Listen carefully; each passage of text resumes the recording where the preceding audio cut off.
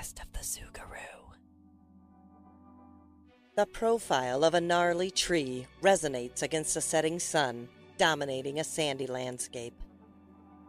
The crown of the tree rages with a blue-green glow, embers swirling, waiting to ignite. The molten energy drips through the leaves and down the branches, puddling on the ground, reabsorbing into the roots, which cycle like a fountain. Energy used by the tree is breathed upward, aerosolized into a glowing cloud, reaching miles into the sky. This extraordinary tree resides in an ill-fated future, keeping watch over remnants of a living energy from a vague past. The extraordinary might of the Energy.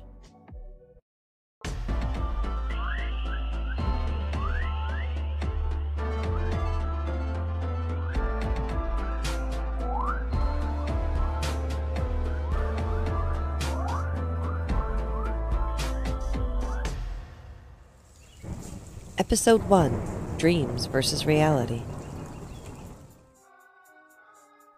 It's funny how your dreams can affect you. They can be nirvana or a nightmare. Sometimes they invoke thought, but regardless, you know they're imaginary. But not my dreams. Something is all too real about them. And lately, they've taken a sinister turn. I need to talk about it. So I pull into a parking lot and call my therapist. Hello. Hi, Eddie. This is Abby. Good afternoon, Abby. How are you today? I've been better. Of course. We always have those moments. Now, tell me about your week since the last time we talked. I had the dream again. You had the dream again. I see. Yes. And, were the same characters present in your dream? What do you mean? I mean, were the same people present in your dream No. as before? I had the dream about the tree. The tree. The tree. The one that kills people. Okay, the tree doesn't kill people. The beast inside it does. Afraid of the tree because you're afraid the tree represents your relationship with your mother. No, that's not it at all. Maybe I have the wrong notes. Are you even listening? Some therapist. Let's Hello? hear. You're not listening. You know I what? killed I someone. think I have the wrong notes. Of course. Not listening. Give me a minute. I just have to go Give me find a my minute. notes. Goodbye. I need a new therapist. I need someone to help me decipher my dreams. No, not the dream about the killer tree. That's actually my nirvana. What I need is someone to help me figure out this new nightmare.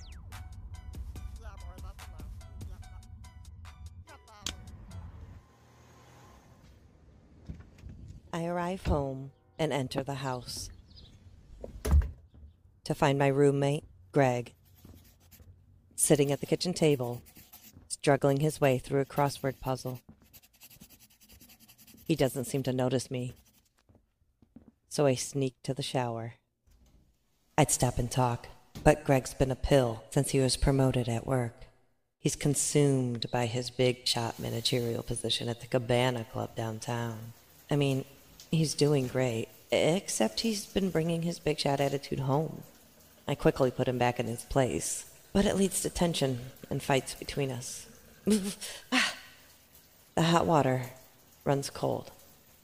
Thanks, Greg. He must have started the washer in an effort to get me out of the shower.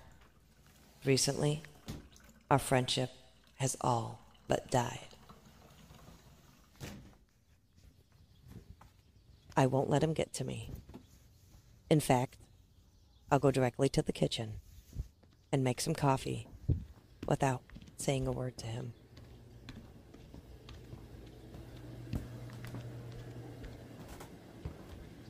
In the kitchen, Greg is again sitting at the table. As planned, I quietly walk past him. Good evening, Abby. Greg looks up at me, his eyes veiled under his black-framed glasses. I return his stare, keeping quiet. He wants to ask a question I don't care to answer. Realizing I won't converse, he half-heartedly returns to his puzzle. I put your sheets in the dryer.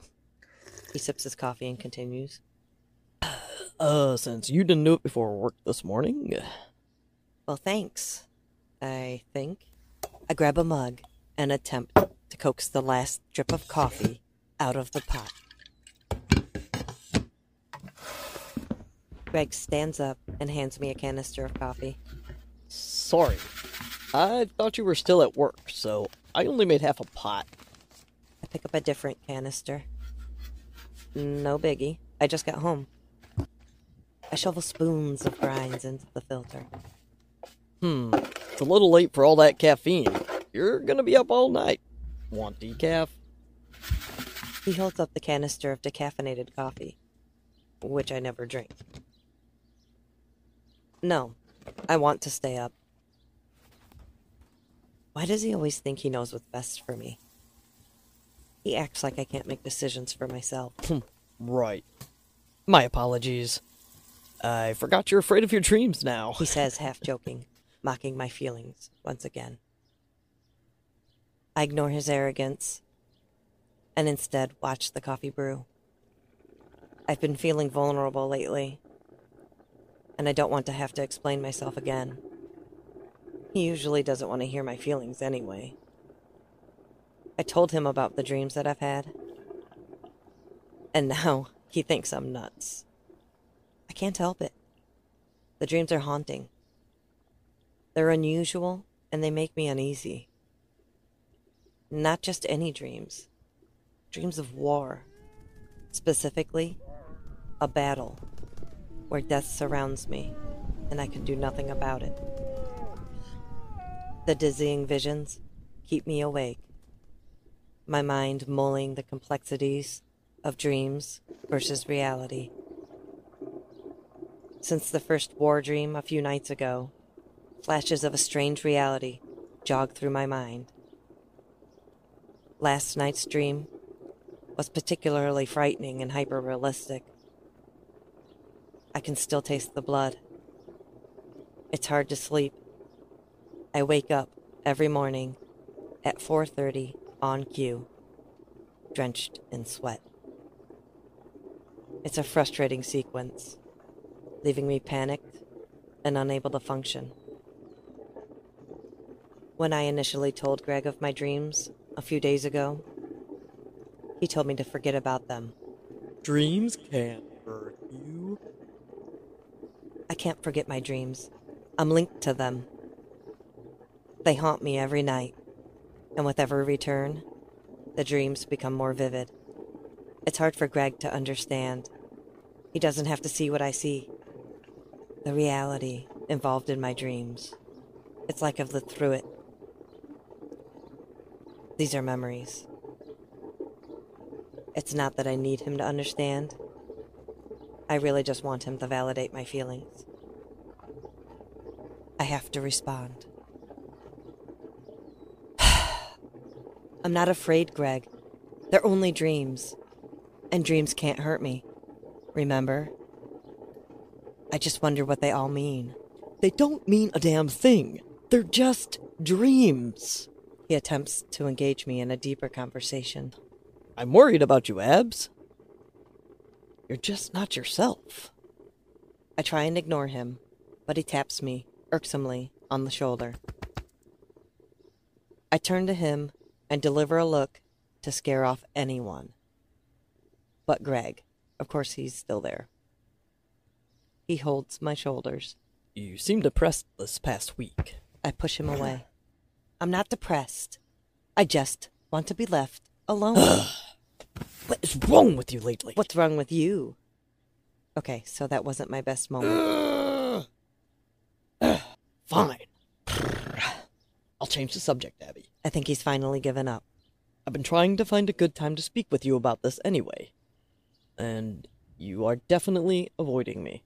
I'm not avoiding you, Greg. I'm just having trouble getting my thoughts together. I stand, arms crossed. Besides, every time we have a moment to talk, You conveniently have to leave. Okay, I'm sorry. It sounds like you also need to talk. He drops a look to rival a lecturing father. So let's talk. Ladies first. There's not much to say, Greg. You don't believe me. I've already told you my problem, and you basically laughed in my face. You didn't believe me then, and you don't believe me now. Something happened to me. The blood boils in my ears as my face flushes in anger. Whoa, whoa, whoa. Let's backtrack a minute. Then? Greg rubs my arms in an attempt to calm me down. That day at Palmer's. With the fortune teller. The fortune teller? What? I mean, you were serious? That was ages ago. And we all thought you were kidding. Not kidding. His apathy only fuels my mistrust. Well... His face changes as sincerity shines through his eyes. If you honestly think something happened to you, I guess I believe you. Finally. Thank you. You seem pretty passionate about what happened. I mean, we have known each other since we were kids, and you've never had that look in your eye about a freaking dream. I glance around the kitchen. I need to think a moment. Time to change the subject. So, what was it that you wanted to talk to me about, Greg? Well, you know how... He stands in a thoughtful pose. We were thinking we should, get a roommate. You know, to cheapen the rent. You know, another person. Uh-huh. Rent is way too high for this freaking nut house. That's his nervous laugh. He must have wonderful news. The nut house. Yes. That's what we need. We need a sign for above our door that says, "Welcome to the nut house." You are too much, Abby. Uh-huh. Okay. Well, getting to the point. We could refinance. I could get a lower rate. Uh-huh. I mean, my credit is much better now than when I initially refinanced to get the roof fixed. The roof. You know the roof. But anyway, I mean, refinancing will, or could anyway, cheapen the mortgage, and on top of splitting that rent into 3. He looks around, searching for a distraction. He's beating around the bush. My dad remodeled this when I was Holy in high nuts, school. Greg. Get to the point. And who's the new roommate? Okay, don't worry, he will stay out of your hair. He leans on the counter, rubbing the bridge of his nose in frustration. Okay, look, Max. It's Max. He's coming home tomorrow. Pick him up Bingo. in the morning. There it is. I hate Max.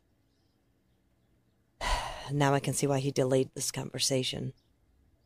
I should respond before he can see my hatred. Great. I can't wait to see him.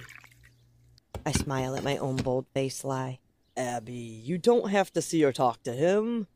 I appreciate you letting him move in here. He gifts me a sniveling smile. Like I have a choice. You do have a choice, Abby, Uh-huh. and thank you. I sip my coffee and walk away. Thank you so much. You know, you are the best roommate His whining ever. You know, voice you could- fades I into could the never find a background roommate as good as I as walk you to my If bedroom. I looked a million miles away, you know? I'm gonna buy pizza tonight, you know? Hey, what do you want on your tombstone? What do you want on your pizza? Abby, got love for you, Ab. Greg and I have been arguing a lot lately. About any and all things. I need to get out. I've long worn out my welcome, and Max coming here only solidifies my decision. I had hoped to be a ghost in this house long before Max reappeared. Now, lo and behold, he's opened a Pandora's box of memories, which I thought were locked away forever. It's hard to convince yourself to break free from the mistakes of your past, if you can't even break free from your ex.